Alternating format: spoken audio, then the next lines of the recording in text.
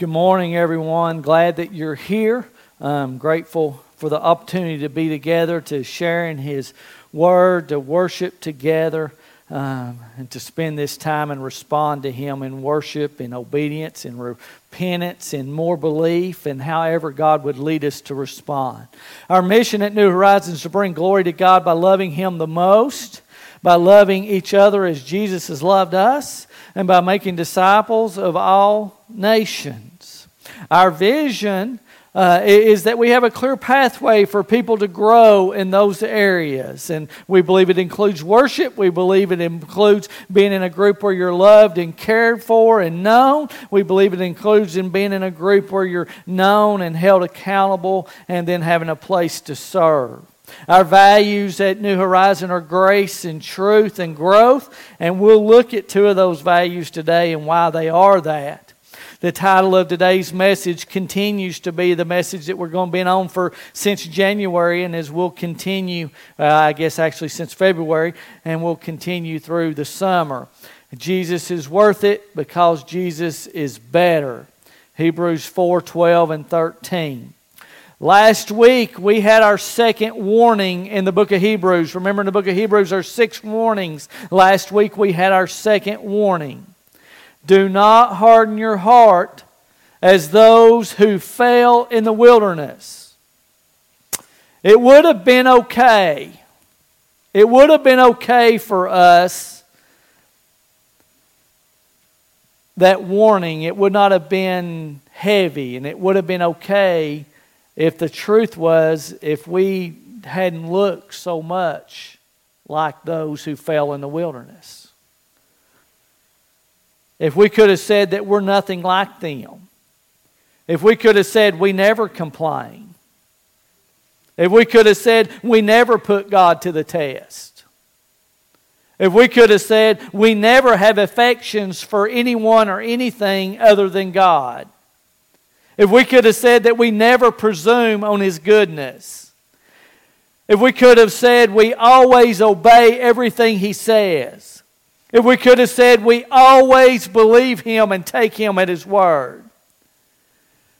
But since we are like Him, because we all come from Adam, it caused us to say, God, keep me. Don't let my heart get hard. And He gave us 4 ways to soften our heart last week. Fear.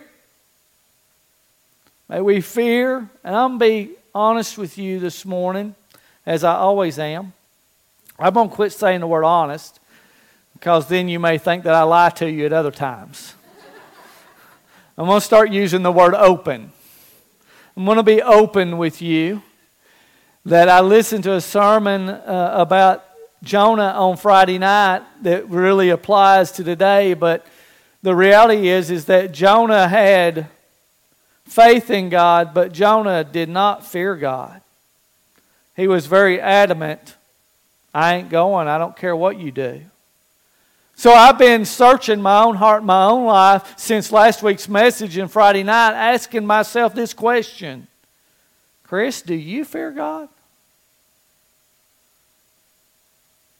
Do you really fear Him?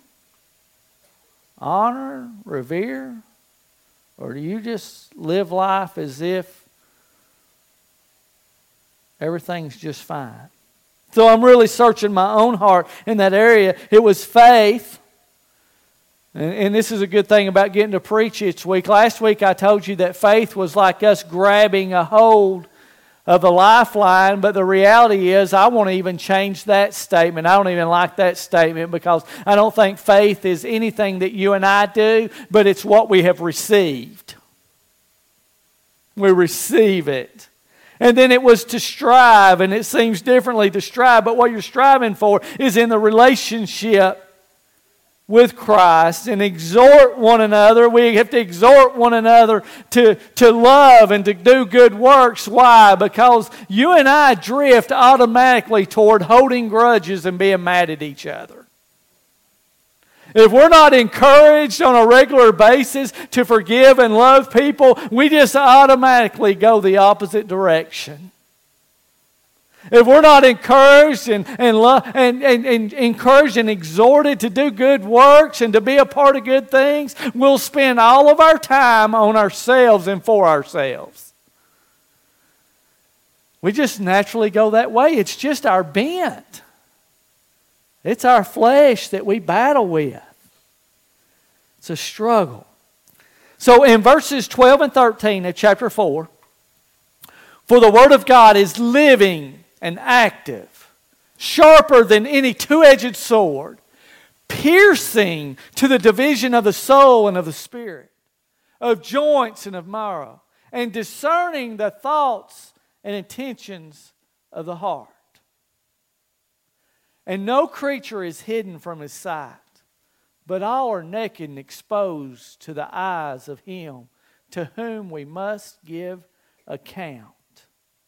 The Word of God in our life, but before we begin looking at these two verses that you all have read, memorized, and meditated on all week, why are you laughing? Why is that funny? I know why. I know. Okay. But as you spent that time thinking about that, before we go there, I want us to ask a question. Why is it that we put such an emphasis on the Word of God? Why is it that we proclaim? Why is it that we gather to hear it? Why is it that we gather to read it? Why is it that we gather and before we gather, why do we study it? Why do we memorize it? Why do we meditate on it? Why do we apply it? Why? Why is all of this about the Word of God? Well, I want to try to answer part of that, taking us down a road of looking at some passages about the Word of God and then coming back to Hebrews chapter 12. So you can turn with me in your scriptures or you can follow along with me on the screen. 2 Timothy 4:2, all of these are from the ESV version. Let's look at, this is the last chapter of the last book or the last letter that Paul would write before he died. So when we always think about, okay, if we're coming to the end of something, we're coming to the end. If somebody's coming to the end of their life, I don't know, YouTube is blown up with all this stuff and I've watched all of them. And by the time I've watched all of them, what I've realized is that they're all liars, that none of them were in the room with Charles Stanley before he passed away. But there's 1,000 YouTube videos about what did Charles say before he died, you know? Because it matters when then you click on them and it's something he said 5 years ago. It's something he said 10 years ago. Makes me so mad. It's all about, and every time I click, they make money. It makes me even madder. Okay? But the point is what? The point is that when someone we respect, somebody that we love, somebody that we feel like, man, they've preached the Word for 51 years. They've been faithful to it. They've been there and done that. And when we watch down and we go down that road, we think, what was on their mind before they died, before they passed away? What was it? And the reality is what? This is Paul's last words, some of his last words before he knew he'd be killed by the Romans. And this is what he says to Timothy. Preach the Word. Be ready in season. It's to proclaim the truth. It is to proclaim truth. It is to proclaim the gospel. Be ready. In season, out of season, it's to be urgent and prepared. It is to reprove. It is to correct wrong doctrine and wrong behavior. Rebuke is to call one to repentance from sin. And exhort is what we talked about earlier, to exhort one another to good works and to love. Well, what's the last part of this verse though? With complete patience and teaching. You see, this is the deal. He said, be faithful. Just keep teaching. Just keep teaching. Just keep teaching. But just because you've taught it one time doesn't mean everybody's going to get it. You know how many times I read something? It takes me 1,000 times to read it before I ever get it. Be patient. And we're talking about the Word of God. Look at 2 Timothy 2:2. In the same letter, but at the beginning of the letter, Paul writes this: "And what you have heard from me in the presence of many witnesses, entrust to faithful men who will be able to teach others also." Watch this, guys. This is so important. Don't miss this. Paul is teaching Timothy. Timothy being instructed to teach faithful men being instructed to teach others. What's the reason for this? That's the way the gospel and that's the way the teaching of this book has been. Teach one who teaches another, who teaches another, who teaches another. And this is why Peter would warn us, be careful of any new doctrine. You see, I think there's something within us that gravitates towards something that's new. Let's go towards something that's new. Peter's cautious about something that's new. He said because what we're teaching should be the same thing from generation to generation to generation to generation, that it continues to be carried on all the way to now. So one of the ways that we interpret Scripture is not only by reading and understanding what the Scripture says, but we're asking what our church fathers believed and taught about that. Because sometimes there's a new doctrine comes on the scene that's not good. But you and I like what? New stuff. We like the latest phone. We like the latest car. We like the newest house. And we like the new stuff. And so therefore, why wouldn't we be drawn to a new ideal about Scripture? Just because it's new doesn't mean it's better. Just because it's new doesn't mean it's truth. Got to walk with it.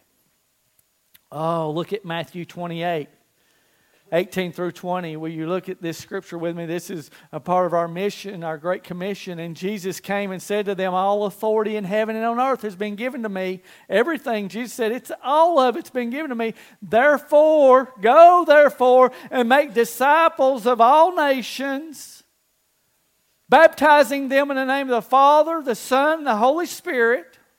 Watch what Jesus says now. "Teaching them to observe all that I have commanded you." What are we teaching? A new thing, a new ideal, No, we're teaching exactly what Jesus taught them. It's been taught to Paul, and then Paul to Timothy, and Timothy to faithful men, and faithful men to others. And we continue to teach it. It's the Word of God. Look with me back at 2 Timothy chapter 3. You'll bear this out a little closer about what it is. All Scripture is breathed out by God. All of it.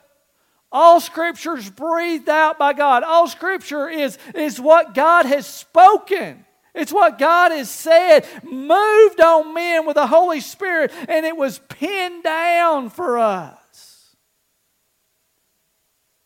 Look at it. Breathed out by God. Profitable. Profitable for what? For teaching, for instruction, for correcting, for right doctrine, for right behavior, for reproof. It's the ideal again of what? It's the ideal also of calling one to repentance from a certain sin. For correction. Getting back on track. Coming back to where you belong. And for training in righteousness.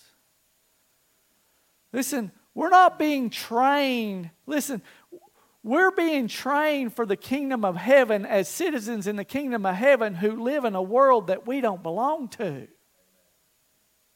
We're not being trained to live in this world. We're being trained to live in heaven.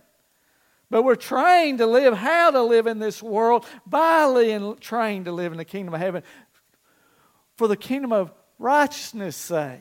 Verse 17, that the man of God or the man of woman may be complete and equipped for every good work. What is it?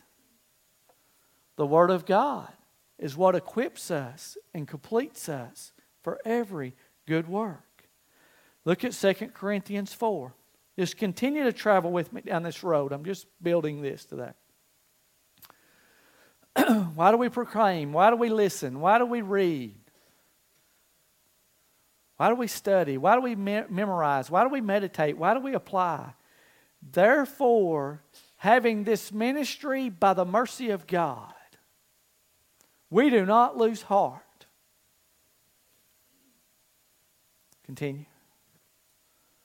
But we have renounced, watch this right here. But we have renounced disgraceful and underhanded ways. We refuse to practice cunning or to tamper with God's Word. Somebody better just look at this. But by the open statement of the truth, we would commend ourselves to everyone's conscience in the sight of God. There's a heaviness, a realness for the Word of God.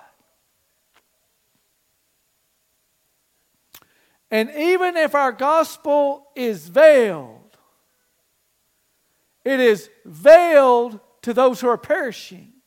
For in their case, the God of this world has blinded the minds of the unbelievers. Please take note of that.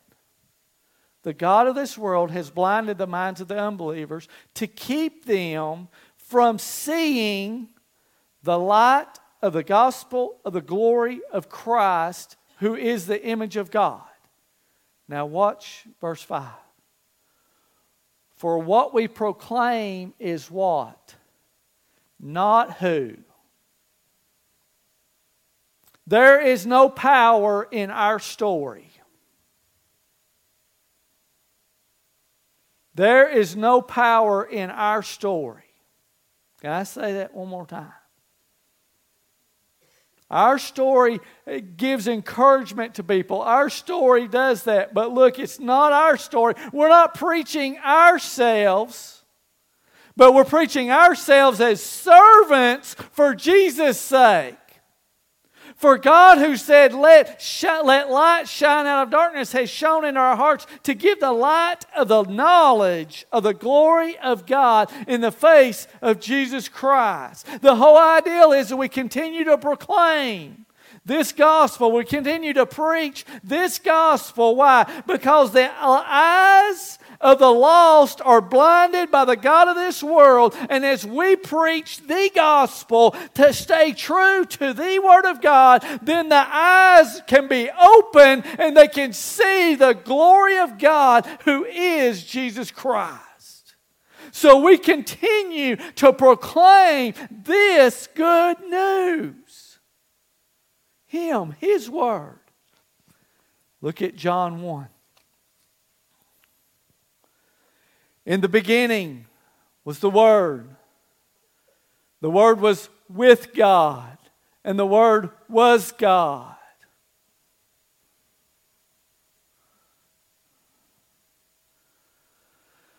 And the Word became flesh and dwelt among us, and we have seen His glory, the glory as of the only Son of the Father, full of what? Grace and truth. Full of grace and truth. And the Word became flesh and dwelt among us. The Word that was in the beginning. So the Word of God is what?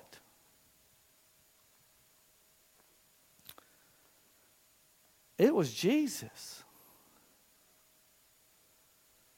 This is Jesus. This is Jesus through and through. This is about Him. This is Him. He's living. He's alive. This is Him. It's Jesus. Now, as we think about the Word of God, and the Word was God, and the Word became flesh and lived among us, we beheld His glory, We need to understand that every line, God really worked in my heart, every line of this book is Jesus Christ. Every line. When God killed the animal and clothed Adam and Eve in the book of Genesis, it was a sign that pointed to Jesus. When Abel offered the right sacrifice, it was a sign that pointed to Jesus. When Noah built an ark that saved him and his family, it was a sign that pointed to Jesus. When Abraham left his home and went to a land he didn't know where, it was a sign that pointed to Jesus. When Abraham offered Isaac as an offering on an altar and bound him there, it was a sign that pointed to Jesus. When Moses led the children of Israel out of Egypt, it was a sign that pointed to Jesus. The high priest, the sacrificial system, and the temple were all signs that pointed to Jesus. Listen, when Samson tore down the walls of the gates, it was a sign that pointed to Jesus. When Joshua led them into the promised land, it was a sign that pointed to Jesus. When David killed Goliath, it was a sign that pointed to Jesus. And every sign said this: don't stop here. He's not the Savior. It's not the Savior. Keep looking, because the Savior's still yet to come. But every one of these, every line of this book is about Jesus and Him being our Savior. Now let me address this. There's a statement that's become popular among Western Christians today. And it's this statement: the first century church reached all the known world without having the Word of God. A part of that statement is true. They didn't have it in a book form like this that included the New Testament. What is false about that statement is they were not just preaching what they wanted to preach. They were not just saying what they wanted to say. They had a whole book, and it's the Old Testament, and it was the Septuagint translated into the Greek language that they used. And if you remember, when Jesus was walking down the road of Emmaus, He began to talk to those guys about what? He began to reveal Himself through the prophets that started in Moses. You see, when we say that the Old Testament doesn't matter, when we unhitch ourselves from it, and what we're saying is that the Word of God really doesn't matter, and we don't really need the Word of God, because what we really want to do is what we want to do, and we want to choose what's spiritual, and we want to choose what's not spiritual, and we want to do our own thing so that we don't have the authority of the Word of God in our life, and we end up like the book of Judges, where there was no authority in that place, and every person did what was right in their own eyes. That's where we end up. But we don't unhitch. We don't stop, because every line is about Jesus. From beginning all the way to the end, every line is about Jesus. Okay? Everybody with me? Everybody with me?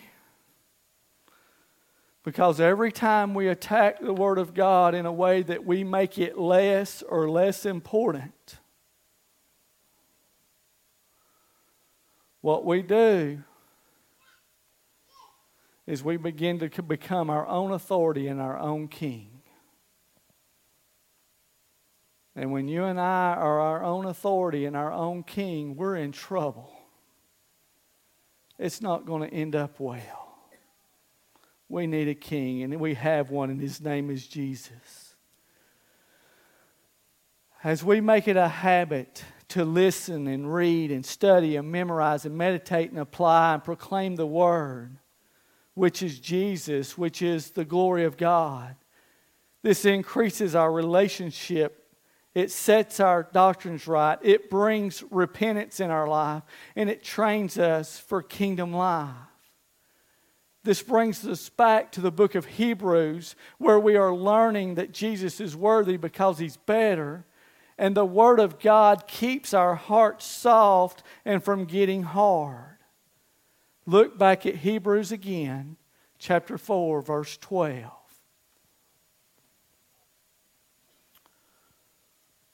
For the Word of God, what we've been talking about in this scripture, for the Word of God is living.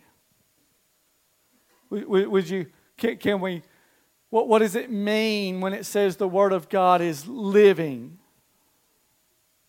As we're listening, as we're reading, as we're studying, as we're meditating, as we're applying to our lives, the Word's not of someone who is dead, but we're listening about someone who is living and has always been alive and will always be alive. The Word is living, which means you and I get to be in an intimate relationship with somebody who is alive. We get to read this Scripture. We get to know Him. We're not reading about somebody that's dead and doesn't matter. We're reading about someone who's not only alive, but is sovereign and in control. And we're in relationship with them. He is living. And as we live in this relationship with His Word, we're comforted when we are sad. We are taught when we do not understand. We are given joy when we are sorrowful. We're given hope when we do not see hope. The Word is living. Look at the next part of this verse. The Word of God is living and active. The Word of God is living and active. Your translation may say powerful. The ideal is about energy. It's happening. Listen, He is working in our lives. As we are engaging in the Word of God, as we're hearing it, as we're letting it fall, He is working in our lives. He's changing who we are. Remember, what's the warning we're battling? The hardness of heart. The deceitfulness, the unbelief, the disobedience to go away, the straying away. So we're battling the hardness of heart, resentment and rejection. We're battling those things.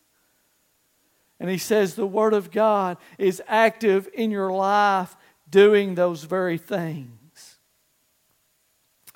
See, He is working, He is changing, He is building, He is convicting, He is encouraging, He is exposing, He is rebuking, He is giving light and wisdom for our steps. The Word is powerful and active. May we swim in this book. May we spend time in this book and let it wash over us for every situation in my life. As I begin to ask God Friday night, God, do I fear You the way You want me to? God, show that to me. Wash over me, Father. Wash over me. Speak, Lord. Speak to me. But then look at the next part. It's sharper than any two-edged sword. Piercing. And I just want to stop right there. Piercing. The ideal, guys, is not a sword this big. But it's a knife this big. And the knife was used in close combat. Hand-to-hand combat. Both people having armor on. But they would have known how to use that knife in such a way that they could have precisely gotten through or around the armor of their enemy so that they could have won the victory with a single stab. See, the fact of the matter is when we place ourselves before the Word of God, James said the Word of God is a mirror that reveals to us who we are and what we are. What the writer of Hebrews is saying is that the Word of God is a surgeon. And He lays us naked on a table before Him. And He looks into us deeply and he says, this needs to be corrected and this needs to be worked on and this needs to be changed in your life. And with precision, he begins to cut deep into our lives and piercing into our lives, that he changes our hardness of heart to a softness of heart. And he changes wrong thinking to right thinking. And he changes stinking thinking to good thinking. And he changes our actions and our motives and our reasons why in taking out what's wrong and implanting in us his word that changes everything about us. It's the piercing. It's the word of God letting it speak and share in our lives. After all, if Jesus is the Word and He's the great physician, He's doing surgery on us. Let me share with you about Noah and about Jonah, not Noah, Jonah. And then I want us to do something together. God had a prophet and his name was Jonah. And God called that prophet to go and preach to a city that he did not like. A people he couldn't stand. And Jonah said, I'm not doing that. I'm not going. And he went and he got on a boat and he left to go away from where that city was.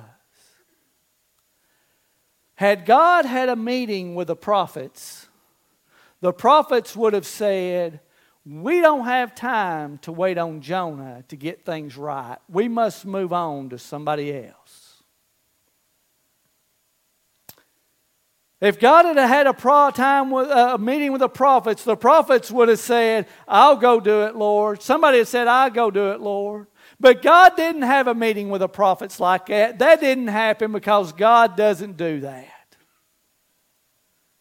God doesn't need mine and your advice. But watch this. But God didn't say, okay, Jonah, you go do what you want to do. I'll let somebody else do it. No.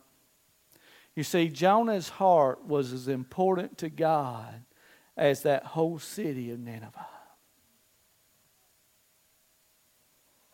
And can I tell you this morning that your heart is as important to God as this whole world?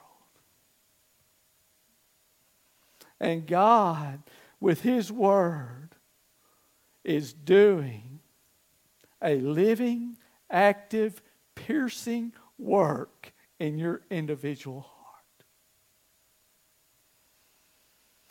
I think the greatest issue that you and I have is that I can use Josh because me and him are very close and it doesn't matter. I'll look at Josh and say, Josh, I think you need to do this and you need to do that and you need to do this. And God and His Word are saying, Chris, I think you need to stay out of it because I'm doing work in His heart that you've never seen or don't know about. It's always easy for us to tell God what He ought to do in somebody else's life, when God is doing it, piercing, living, and active in their life. So I took the Psalm 119, and for those of you that don't know, let me just go ahead and scare you, okay? There's 176 verses in Psalm 119, by the way. It's the longest chapter in the Bible, and it's the chapter that's in the middle of the Bible. But every verse speaks about the Word of God. Sometimes it says command, sometimes it says precept, sometimes it says law, sometimes it says your word. But every single verse speaks of the Word. I didn't use every verse, I just used 174. No, not really. But what I did is I divided this chapter into three things. The first ones are kind of like prayers for us concerning God's Word that the psalmist prayed. The second section is truths about the Word of God that the psalmist wrote about. And the last section is I statements that say, I will do this with the Word of God. And what I want us to do, I've got these divided now, they'll be on the screen. I'd like us to read them together aloud and let them wash over us. Now listen, if you're going to try to write all these, you OCD people, I promise you can get my notes from the office and you don't have to write all these. You can just let them flow over you because we're just going to write and not talk. We're going to talk, we're going to read and not talk, okay? Can we begin? Your word hidden in my heart keeps me from sinning. Teach me your word. Do not hide your word from me. If we wander from your word, we will be cursed. Help me to understand the meaning of your word. Make me walk along the path of your word. Give me an eagerness for your word. Give me life through your word. Give me sense to follow your word. If a young man will keep himself pure, he will do it according to your word. Your word pleases me. It gives me good advice. Your word encourages me. It's a privilege to know your word. Your word is my only hope. Your word revives me. It comforts me in all my trouble. Your word is the theme of my songs. Suffering has taught me to pay attention to your word. Your word is more valuable than millions in silver and gold. Your word is eternal and it stands firm in heaven. If your word did not sustain me with joy, I would have died in misery. Your word is sweeter than honey. Your word is a lamp to guide my feet and a light to my path. Your word is wonderful. Now these are the I statements. Or are we there? No, we're not there yet. The teaching of your word gives light. Your word is perfect and completely trustworthy. My heart trembles at your word. Now the I statements. If you've not joined in saying, join us now. Don't lose this opportunity. Listen to what the writer of Psalm, these are the I statements he makes.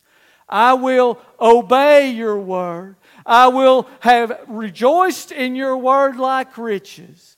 I will study your word. I will delight in your word. I desire your word. I will meditate on your word. I have determined to live by your word. I cling to your word. I will pursue your word. I long to obey your word. I trust in your word. I will keep on obeying your word forever and ever. I have devoted myself to your word. I will speak of your word and not be ashamed. I honor and love your word. I will hurry without delay to obey your word. Whew. I am firmly anchored in your word. I believe in your word. I will concentrate my mind. I will concentrate on your word. Sorry, I'm reading into it. I will never forget your word. I will quietly keep my mind on your word. I stand in awe of your word. And then this last one. Ready? Those who love your word have great peace and do not stumble. Wow. Psalm 119. Father, may we never, Father, when I think about the amount, Father, may we just be true to your word. May we honor your word. May we allow your word to do the work in our hearts that it needs to do. And may we treat the word as the psalmist did when he wrote Psalm 19. Father, I love you. And I thank you for what your word does in my heart. And I pray that all of us experience that same experience with a word in our hearts. In Jesus' name, amen. Worship team, if you'll come at this time. Listen, I don't know where you're at, and I don't know, maybe you are here for various reasons.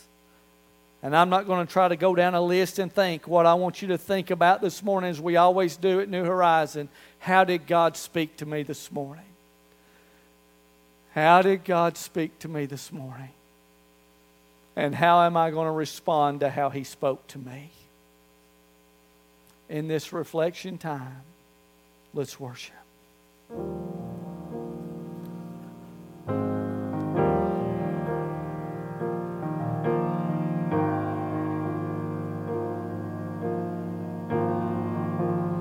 Finding myself at a loss for words. And the funny thing is, it's okay. The last thing I need is to be heard, but to hear what you would say.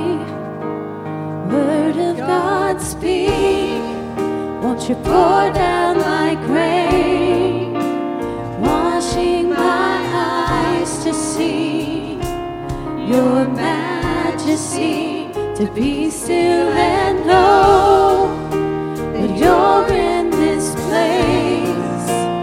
Please let me stay and rest in your holiness. Word of God, speak. I'm finding myself in the midst of you, beyond the music, beyond the noise, and all that I need is to be with you, and in the quiet to hear your voice. Word of God, speak. Won't you pour down like rain, washing my eyes to see your majesty, to be still and know that you're in this place. Please let me stay and rest in your holiness. Word of God, speak.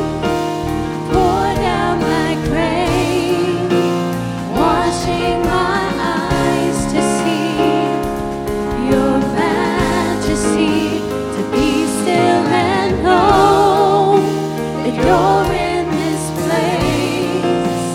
Please let me stay and rest in your holiness. I'm finding myself at a loss for words, and the funny thing is, it's okay.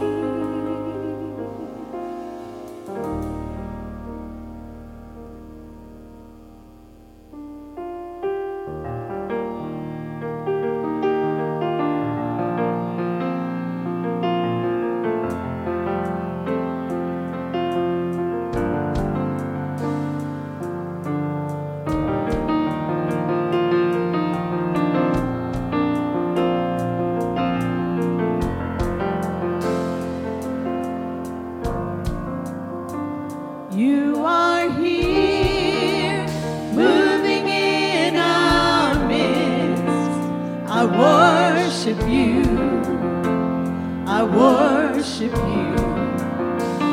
You are here, working in this place. I worship you. I worship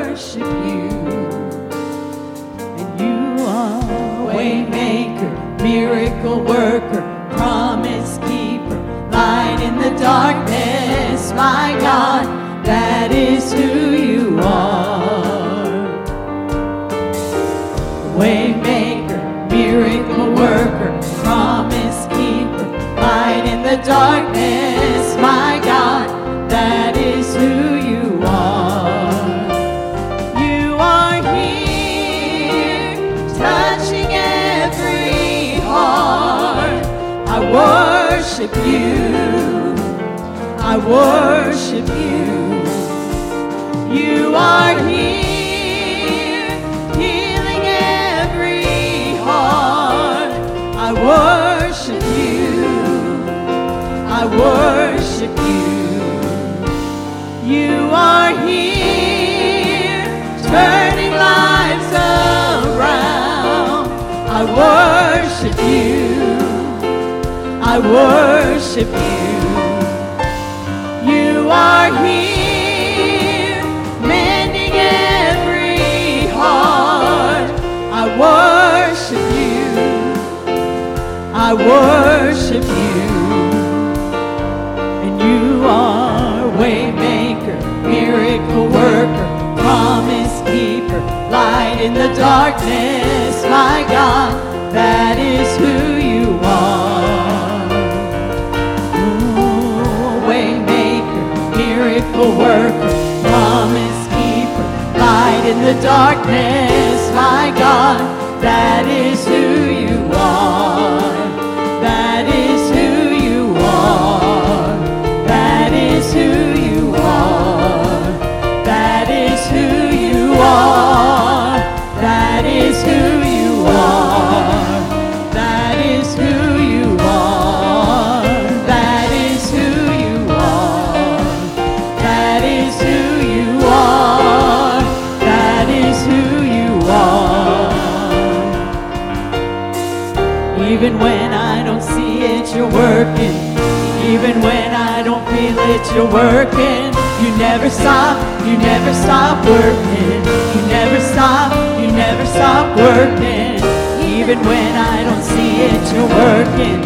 Even when I don't feel it, you're working. You never stop working. You never stop working. Waymaker, miracle worker, promise keeper, light in the darkness, my God, that is who you are. Waymaker, miracle worker, promise keeper, light in the darkness, my God, that is who you are. That is who you are. That is who you are. That is who you are. That is who you are. That is who you are. That is who you are. That is who you are. That is who you are. You are here, moving in our midst. I worship you. I worship you. You are here, working in this place. I worship you. I worship you. And you are waymaker, miracle worker, promise keeper, light in the darkness, my God, that is who you are. Oh, waymaker, miracle worker, promise keeper, light in the darkness, my God, that is who you are. That is who you are. That is who you are. That is who you are. That is who you are. That is who you are. That is who you are. That is who you are. That is who you are. And you are a waymaker, miracle darkness, my God, that is who you are. And you are way maker, miracle worker, promise keeper, light in the darkness, my God, that is who you are. That is who you are. That is who you are. That is who you are. That is who you are. That is who you are. That is who you are. That is who you are. That is who you are.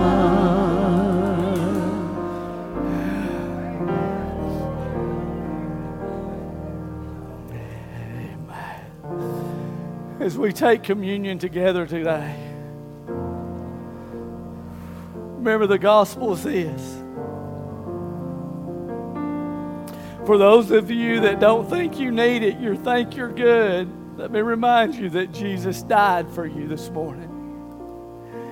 For those of you that don't think you deserve it, that you're not worthy of it, Jesus died for you this morning. And when we take communion together, there's two things that there's many things we ought to evaluate self, but the two things that are being important for our evaluations before communion is my heart view God as worthy this morning? And does my heart view those that are next to me and in front of me and back at my house and somewhere else also as worthy this morning? See, it's both vertically and horizontally. Am I honoring God and am I honoring others? See, that's what Christ did.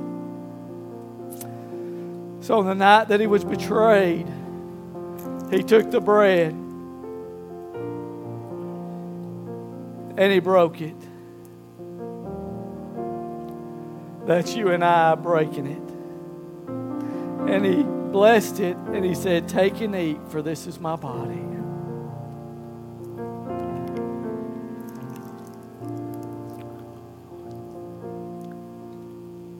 Well, then he took the cup and he blessed it and he said, "Take and drink, for this is the blood of a new covenant." A new covenant. It's here for us. Take and drink. Let's worship in this last song.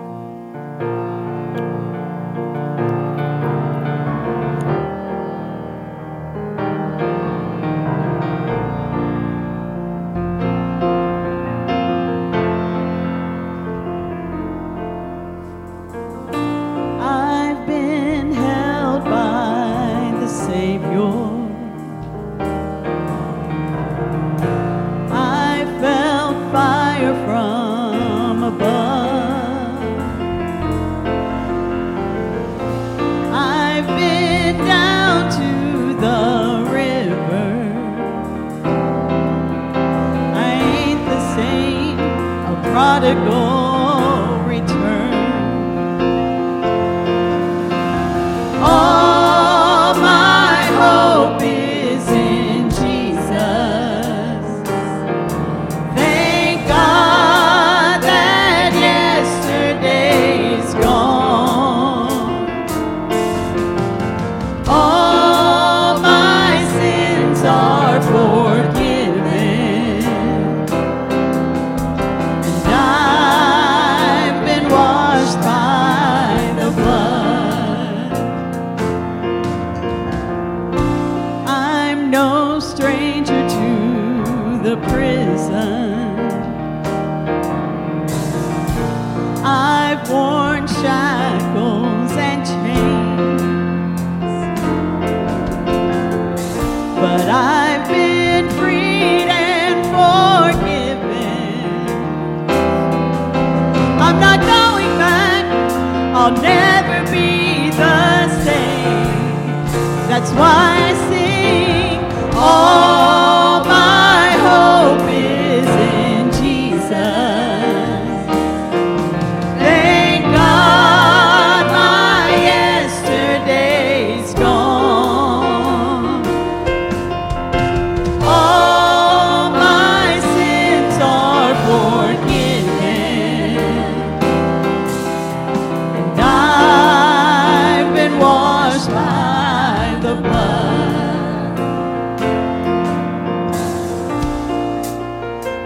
kind of thing that just breaks a man.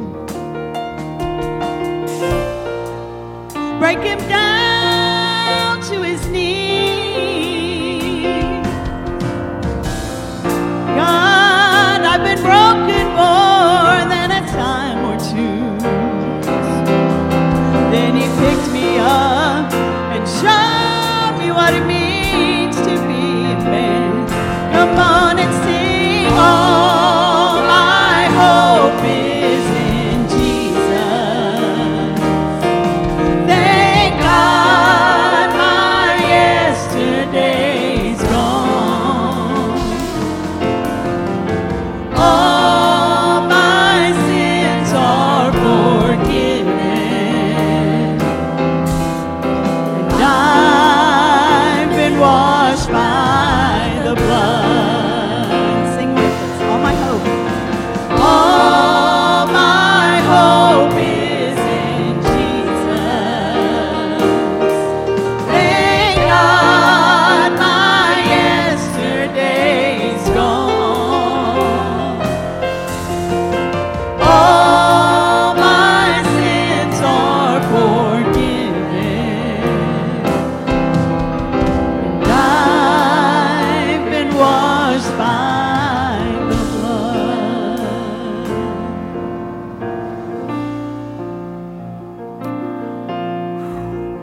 Amen, right? How good He is, right? Boy, I'll just ask you to go.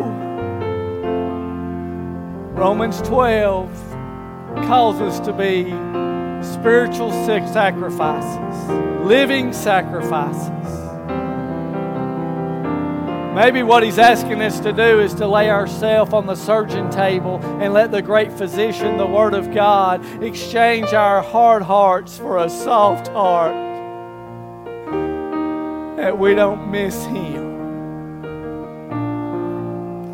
Let the Word of God do surgery on you time and time and time again. Guys, I love you, and I hope you have a good day.